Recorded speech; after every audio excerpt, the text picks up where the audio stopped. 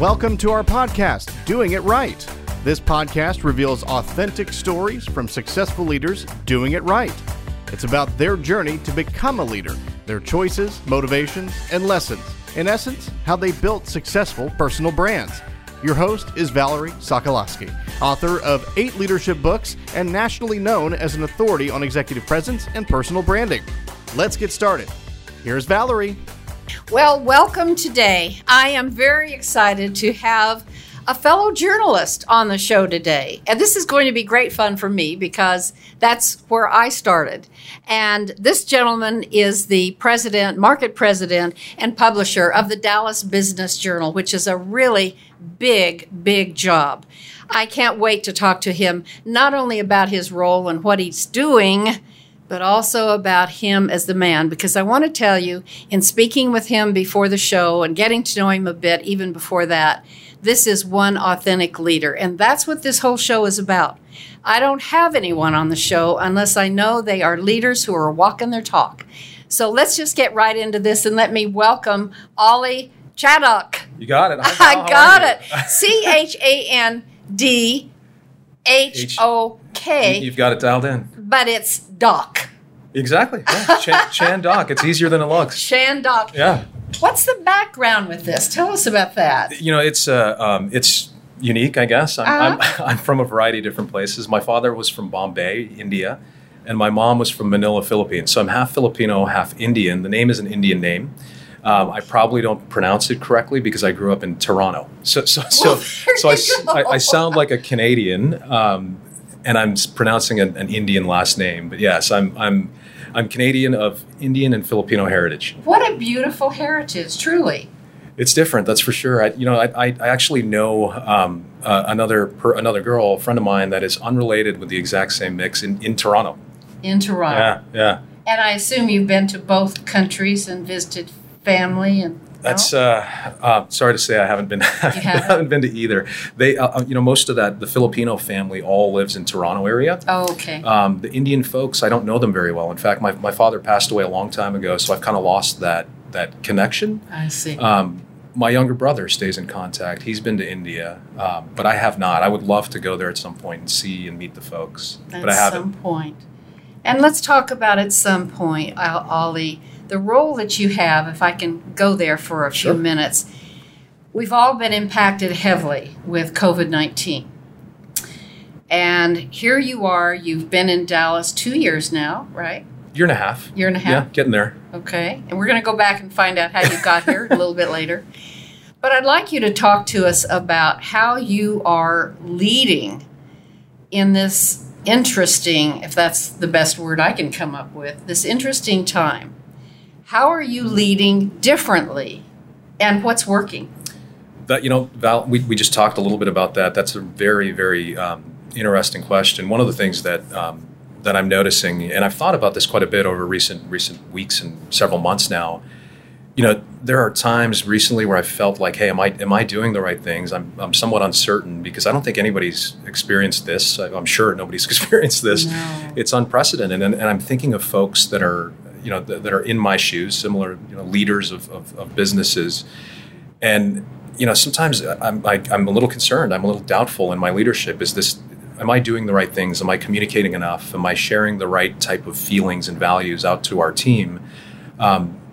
Over a Zoom call or on a telephone call, it's a little more difficult, right? But you take the platform out of it, and I bring myself back to realize, hey, I'm committed to this, and I feel very confident in the way that I lead our team. It's with very transparent communication. I try and make sure everybody's informed. I always at least attempt to have some personal conversation, some personal contact there before jumping right into the business stuff.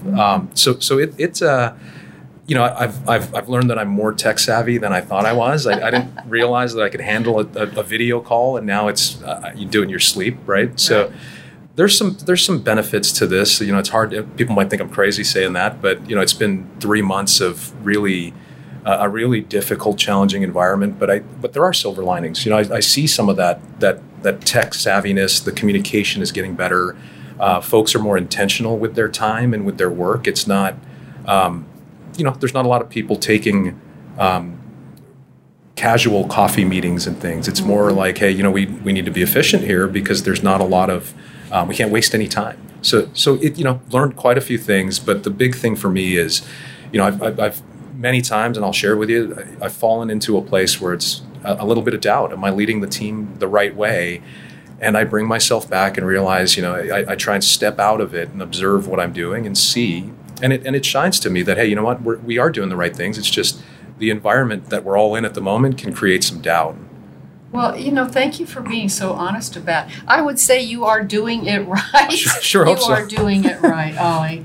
And the things that you said about having doubt, I appreciate that, because what I know from speaking with leaders of all industries is there is that doubt. Mm-hmm. No one has all the answers. Everyone's figuring it out.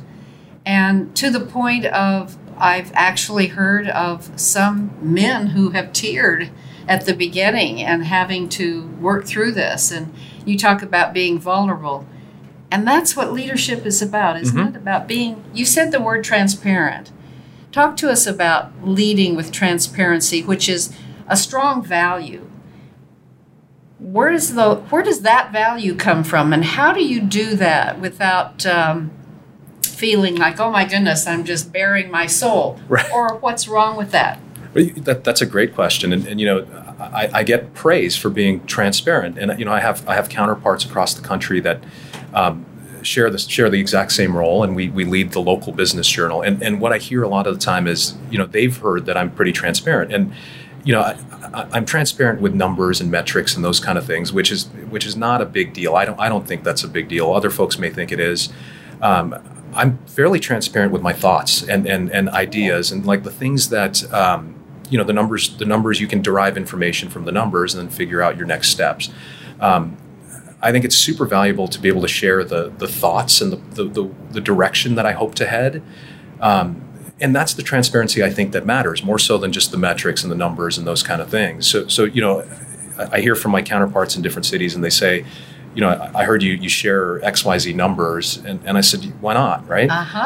But the deeper question should be, what else are you sharing? You can certainly share those numbers yourself, and hopefully everybody appreciates that. But of more importance to me is here's what I'm thinking we need to do.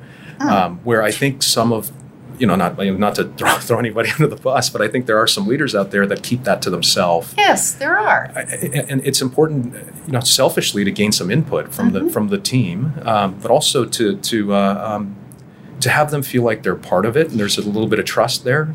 That's the point, isn't it? To right. Make them feel like they're a part of it. Interesting you bring that up, because at one point I was coaching a gentleman, a vice president of a company, where he did not share his thoughts, and he was struggling with building the team and building trust. And so I suggested to him a simple little thing. I said, now this is a big company and you've got a beautiful, wonderful cafeteria, right?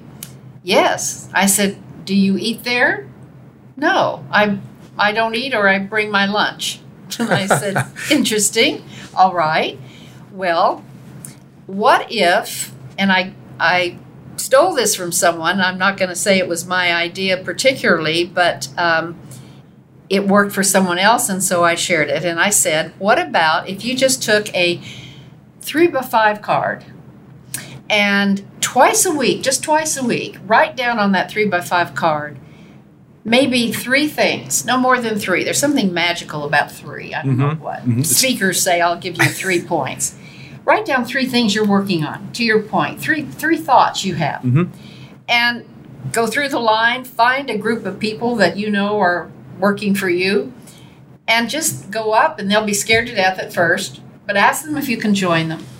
And then at some point, pull that card out and say simply, I've been working on some things that I'd really like your thoughts on. Could you give me some thoughts on these things? He did that, Ollie, for about a month. Okay. And was totally amazed at A, the ideas he got, and B, the things that he didn't know were going on. Right. And C, the questions that people asked. And it was a total pivot. So that's transparency. Yeah, I totally agree with you. I think that's terrific. There is that, you gain benefit from hearing from the team. Mm-hmm. But peripherally, you're empowering these folks to share their thoughts. And, I don't know everything. So the fact that my team is 25 and I can, I'm only one brain. I need 24 others to contribute. And it certainly helps to hear from them. And so I just feel like that's an important trait. And, it helps them own their position and own their role. And they thrive in that type of environment. So I think that's an important part of it is that trust and empowerment and transparency, of course. So you are a pretty open guy, and you're also a can-do guy. And you came to Dallas ablazing with ideas. Tell us how you got here. I'm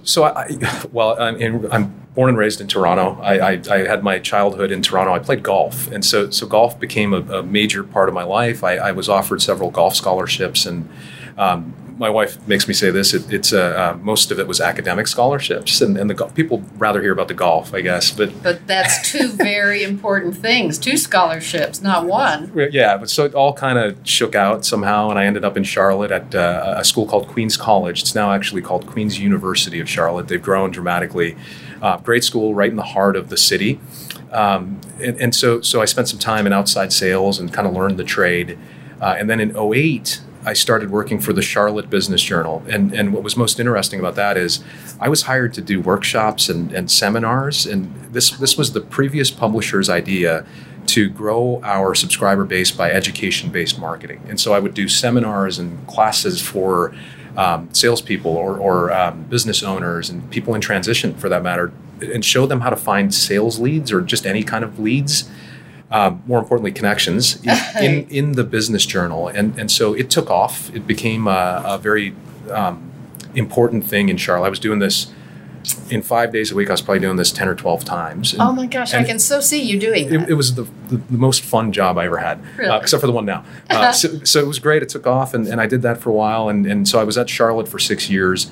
I crossed the street to our corporate headquarters, which is also in Charlotte. So the best part about that gig was I was an internal consultant, traveled to 20 of the 40 business journals nationwide. So it served me very well because I saw how different publishers operate, different ideas that I could kind of steal from these other markets and bring them home, quote unquote home. Yeah. And then after a year of that, I was promoted into the publisher role in Greensboro, North Carolina.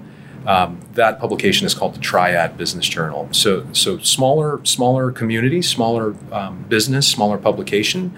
But we did fairly well. Everything went great. And 3.5 years in, I was asked to move to a bigger city. And what's bigger than this, right? So here we are in DFW. That's right. Yeah. So I'm here, and it's been 1.5 years, and it's been terrific. I mean, I've loved it. Going from North Carolina to Texas, or vice versa for that matter, it's not that challenging. There are some similar cultural things that make it comfortable. Well, you're comfortable. You're just comfortable. Not all the time. No, I bet you are. All right, so you landed in Dallas almost 1.5 years ago, you said? What's one thing to this point that you used that can-do attitude on and you've made an impact in our city?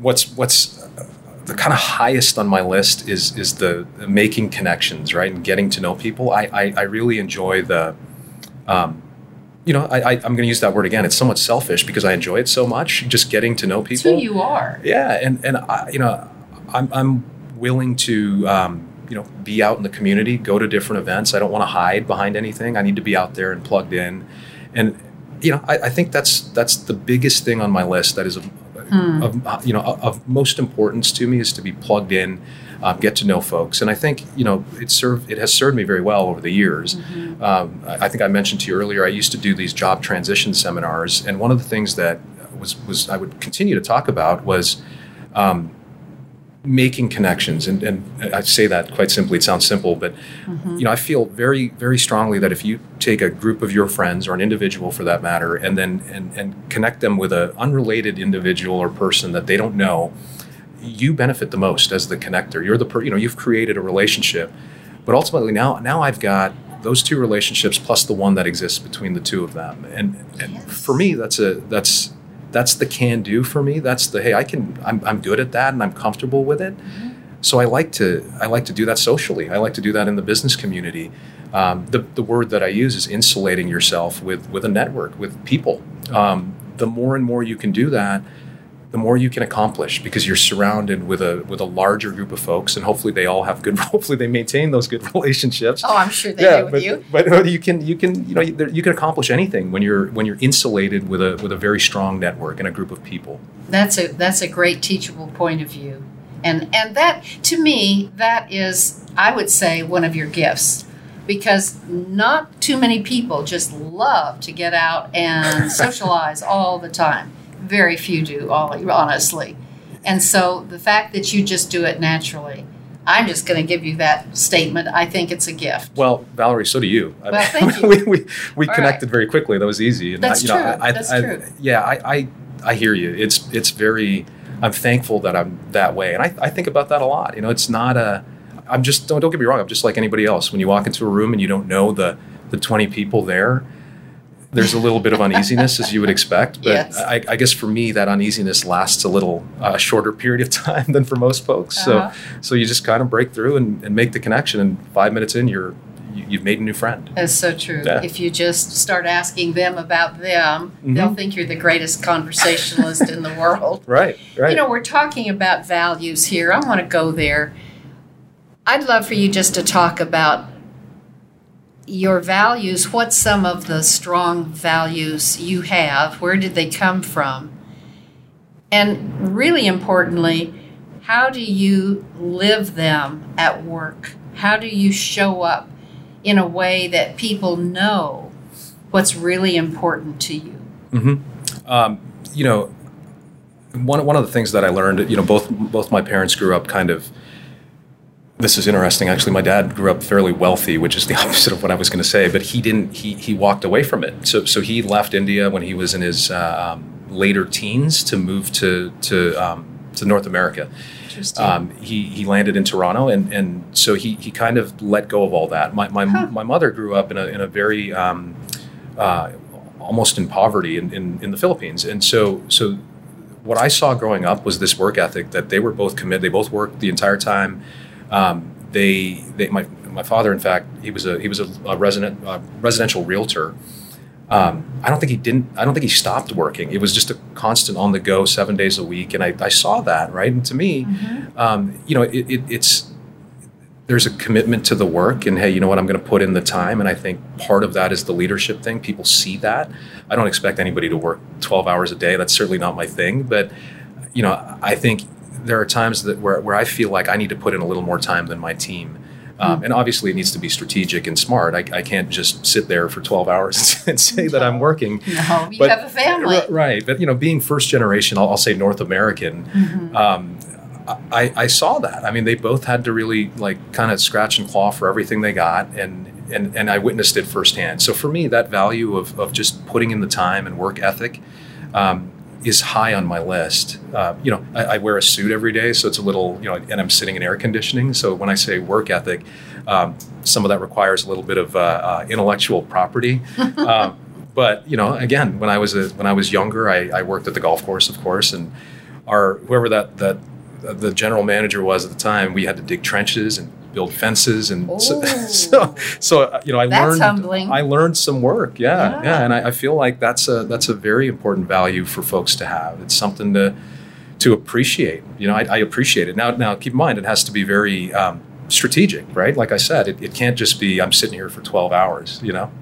And your kids, tell us about your wife and kids, because you've been with your wife and kids for every day for a while. Yeah. How's that going? Whole new world, right? So how are they dealing with all this? They're, it's the kids are great. Mm-hmm. As soon as we said, hey, you don't have to go to school. Yes. You have to go to school, but we'll do it in the kitchen. They were ecstatic because they're home with mom and me. And now luckily my wife is a stay-at-home mom, so. She in fact, she went from stay-at-home mom to school teacher. Exactly. This was a very quick transition towards the end of March. Mm-hmm. I think the school districts had a bigger transition, trying to create curriculum no and kidding. things. Yeah, We owe the teachers. Oh, absolutely. And so speaking of that, my wife said, this was probably a month into this. She said, we were just going for our walks and things. And she said, man, I really appreciate teachers. Oh. I never, we've always appreciated the teachers, but we didn't know how hard it was. And she, every day I'd walk out of my little office at 6 o'clock or 6:30, and she looks like she got beat up. And it was just trying to stick with the curriculum, with the program. And it's hard, and we're in our early 40s. It's a lot harder. The 5th grade right now, it's a lot harder than the 5th grade I knew. It is, isn't it? Yeah, it's hard. My goodness, they're teaching calculus, and I don't think I ever had it in high school. It's amazing. It's amazing. Yeah. Well, it's an interesting time. Okay, I'm going to get to some fun questions. You have no idea what they will be. All right. I don't either, actually. Sometimes I don't know what's coming out. What's something that no one knows about you, Ollie? Man, no one. Yeah. It's hard. I tell my wife everything. I'm transparent. Well, maybe she might. I'm trying to think. So she might know. So okay, so this might sound really crazy, but I've been on a dance floor, actually dancing with Michael Jordan. No kidding. Yeah. Wow. Right. Yeah. This was back in Charlotte days, but yeah, I mean, he's a regular in Charlotte, and as famous as he is, if you're in Charlotte, you're likely going to bump into Michael Jordan.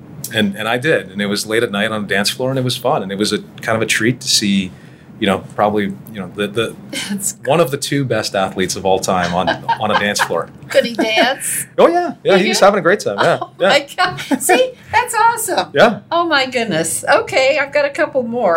Let's see. I think I want to talk to you about... What? Let me look, because I wrote down a couple of really good ones here. Okay, if you could live in any time in history, when would you live? That's a great question, actually. I know. That's a great question. It's a good one. I would... I think I'm kind of a middle 20th century guy. I think I would have loved living in the 50s and 60s. I just, I'm pretty casual. I'm pretty laid back. I appreciate traditional values and just, working hard and those kind of things. And that's my impression. I wasn't around then, but that was my impression of that generation where, hey, you know what? We eat dinner together every night at 6 o'clock, and we go to work at 8 o'clock. And, those kind of things seem, maybe it's just my current age and my kids and seeing them in action for the last 3 months. I kind of... I desire that environment almost, but it seems like it was a very wholesome time. Everybody kind of worked well together and stuck together. Now, of course, as with any generation, there were challenges which we know about, and sure. It just sounds like from what little I know about it, it seems like a time and place I would love to be. Now, coronavirus witstanding, I love it right now. Mm-hmm. Take that away, and I think things are terrific. Yes. It's like I said, it's not perfect at any time, and there are certainly challenges right now, but there are just, I think about the business community and the advances that we've had technologically and those kind of things. It's a very interesting time at the moment, and I think it's stimulating almost in all of the things that we have available to us, and I appreciate that. Yes. So, I can't narrow it down to one, but, I think back to the 50s, 60s, and then obviously today. Speaking of today and your positivity of the things that are good to come out of this, one of the things I really hope, Ollie, will come out of this is that families will realize it is a joy to sit down and be with family more. Yeah, we unplug every night. Yeah, and one of the silver linings to this whole environment we're in, my wife and I started walking around the neighborhood. I never would have done that before. I would have thought it was a waste of time or just kind of I don't have the time. We go twice a day. I mean, at 7 a.m. we'll walk 2 miles or so, and then in the evening another mile or so, and it's never would have done that. It just sounds so far-fetched to me, and now I can't live without it now. Isn't that interesting? Yeah, and do you see neighbors that are also... It's crowded out there. See? Isn't that interesting? Yeah, I never knew my neighbors. Well, now we're sitting out on the front porch on, 6 feet apart, but... I hope that continues. I hope that continues. Yeah. I think it will. I think people are finding the value in that. What's the funniest thing that you've ever done? funniest thing I've ever done. So this you'll love this. You probably could figure this out. I used to do TV commercials. You did? Not when I was little. When I was in my 20s, I was actually making a sales call in Charlotte downtown, and a guy drives up to me and says, "Hey, Ollie," I remember his name is Vince. Good guy. Still am connected with him on the socials and that. He said, "Ollie," he said, "You look pretty good. Can I take a photo of you?" Oh, it's scary, right? It's weird. Could be very weird. But this had to be 2002, something like that, 03. And I being somewhat maybe stupid, I said, "Sure, go ahead." And he took a picture. He said, "Give me your business card." I gave him a business card. He called me up and said, "Hey, I'm going to send you to this place. They'll pay you $300, and all you got to do is carry around a case of Bud Light." Oh. And so I showed up. It was a commercial shoot, and at the time I was fresh out of college. $300 is a lot of money, right? Yes. So he said, "You want to keep doing this?" And I said, "I'd love to." So if you really try hard, you can find me in various. I think we did some things for Exxon on the Run, for Anheuser-Busch, and all these weird commercials. The crazy part is, I was always framed as the Hispanic guy or the Latino guy, and I'm completely 100% Asian, right? And so there were some times where they asked me "Can you speak?" And it's not at all. I'm from Toronto. But it was, that's a funny thing I've done. But that is fun. At the time, it was great. It was terrific. I always like to ask leaders who are on the show, Ollie, what books you read. Mm-hmm. What books do you read? So this, when I first got here, it's pretty simple. But when I got here, new to Texas, all excited to be here, I read Friday Night Lights. I've seen the movie, watched the show, and I figured I would read it. And it's I think it's better than the movie. That was somewhat important just to gather some cultural stuff. Mm-hmm. I had a friend just now, local guy, Pete Havel, send me Arsonist in the Office, and I read business books in general, and those kind of things. I'm not a voracious reader. I wouldn't say I'd go through a book in a night like that. Like, the Arsonist in the Office took me a week or so. Mm-hmm. But those kind of things slowly seep in is the way that I feel. And I think that's important. I think those are the types of where I am in my life, that's what's important to me, to read those business books. One of your previous guests, Dale Petrosky with the Chamber, he suggested I pick up Radical Candor, and yes. I did. I did it as soon as Dale said, and I'm just now starting, and it's exciting. I'm excited to read this, and part of it is I'm looking at it through don't tell Dale this, but I'm looking at it through the eyes of myself, of course, but also trying to imagine if I was in Dale's shoes. Dale's a very visible leader in the community, and I'm thinking about some of the things that he, a lot of it is about communication, and he has to figure out how to do that, not just with his team, but there are a lot of business leaders depending on Dale. And so, I'm trying to think of those things through his eyes, and going through the book and reading it, it's very insightful. I feel like I know Dale a little better. I think the essence of asking that question is that what I find is that leaders do continue to learn.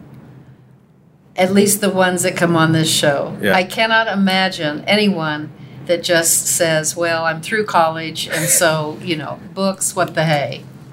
Do you like the hardback books, like the real book, or do you like reading it online? That's a cool question. I like the hardback books for show, because I have a bookshelf in my office, and it looks great when they're all lined up. Okay, well, these are going to be in your office, okay? When I I'm more comfortable reading the softback books, because I'm typically before I go to bed, so I'm lying down, and it's easier to hold one of those than flip the hardcovers.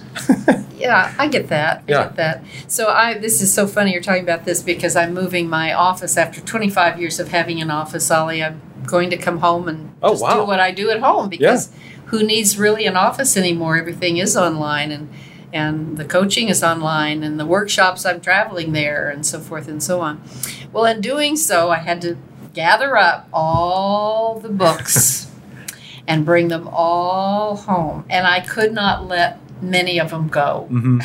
Yeah. Having said that, I don't think I'll buy another book for a long time. I'll just read it online. Right. Because I don't have any room for it. You got a lot to go, right? I got a lot to go, yeah. is there anything that you would leave with the audience? You've given us some great things already about insulate yourself with others and surround yourself with people. We become the person with whom we surround ourselves. Isn't that true? Right, absolutely. It's important. And then I love the part about being transparent and you said being doubtful in times of crisis is normal. I sure hope so, because I've experienced it. Right? Sure. Yeah. Right. Yeah. So is there anything else around, what if you were talking to Ace, your 11-year-old son, and you were talking about, okay, son, here's what work is like. First of all, I didn't come up with his name. That was my wife, even though it is a golf-related name. But yeah, she just said Ace, and I said that's perfect. It is a perfect name. I like that. I sure hope he likes it. That's the key. What I can leave and what I would tell Ace is really to, I don't know how you say this in one word, but to be an observer. Mm-hmm. What serves me very well is my ability to read the crowd and read individuals. So I pride myself in paying attention, which a lot of the time I'm doing the talking, but I really want to read tones and feelings and body language and those kind of things. Those are very important to me. Of course, you read the words. I would tell them to pay attention instead of being the one that I hate to say it, that leads the conversation. I think it's important to hear first, and then formulate what you might want to say or might not want to say. I think that's an important way to look at things in every interaction. I do that socially. I'd like to get to know folks and where they're coming from. It's not always just about the words. I think you can kind of analyze feelings and the tones, as I said. What's coming out might be different than what the words actually say. Mm-hmm. So, whether you're a CEO or a salesperson or anybody for that matter, an athlete, I think you need to hear first before you can act and communicate. So for me, that would be a big conversation that I would have with Ace when he's ready. And that would kind of lead the charge. Start now. He's 11. Yeah, he's getting there. Yeah. What a great conversation. And I just will give you a compliment. I mean, sincerely, and the audience can see this. Your eye contact is like spot on. And Ollie, when someone can look at another person in the eye and maintain that depth of listening, just what you said, observing, it also says, your eye contact also says you're really listening. And you're not listening for yourself. You're listening, what I'm getting from all of this, is for the other person. In other words, emotional intelligence, those who have it, and you do, are those who are paying attention to other people and other surroundings and other experiences, and then enveloping them for themselves. So I will leave you with that compliment, and I mean it sincerely. Thank you, Val. I really appreciate that. It'll show up. It's very important to me, of course, and from what I can tell, you're the same way. Thank you. I appreciate that. And you look good, and that leads for me to say to the audience, I have to thank Betty Ryder for what I am wearing today. She is just an amazing woman. She has a beautiful boutique. Isn't this great? You look terrific. Colorful. Yeah, absolutely. Well, thanks to Betty. I'm glad I dressed up to sit next to you. We both dressed up. Isn't that good? So I just want the audience to know it's at Betty Ryder at Preston Center, a great European, very, very special boutique. And you stop in and tell them that you saw this on the air. And so, Ollie, thank you so much. We're going to look so forward to hearing more about what the Dallas Business Journal is doing and other things that you're coming up with as a leader. So I appreciate you being on the show. Wish you all the blessings. You the same, Val. I really appreciate you. Thank you. Thank you. And until next time, you just stay authentic and listen up. I have a gift for you. I've said this now for several times, and I still have it for you. If you are interested in getting a free gift, all you have to do is go to valerieandcompany.com, valerieandcompany.com/gift. Hit that button, and you will get an article that I wrote about living and leading in this disruptive world. And then the other thing is, if you enjoy these podcasts, please, to the side, hit that red button, the subscribe button. It's so interesting that, Ollie, I find, and I'm guilty of it sometimes too, we watch podcasts and we like them, but who hits the red button? Well, Google Juice needs it. Yeah, absolutely. Hit the red button. Hit that red button, right? All right. Until next time, bye for now. All right. Here is the Valerieism for today. We move toward what we put forward. We move toward what we put forward in our minds. So let's all go for it. Play it big. That really kind of says it all. I know we are dealing with a lot of things in our world today that could cause us to get down, lose our mojo, maybe doubt ourselves too much. But I'm just going to say, don't do that. Don't you dare allow yourself to do that. You're leaders. You get up every day and you say to yourself, I'm going to make an impact and I'm going to make a difference, because that's what I'm here to do in this world. So move forward, because if you do, you're going to, move toward moving forward, because when you do, you will play it big. And why not? Who wants to play small? And that's my Valerieism for today. Thanks for listening. To receive Valerie's voice, free monthly leadership tips, and to learn more about her leadership programs and coaching, visit her website, valerieandcompany.com. Next week, we'll be here again to inspire, engage, and equip you with teachable points of view from successful leaders who have been doing it right. Until then, lead authentically.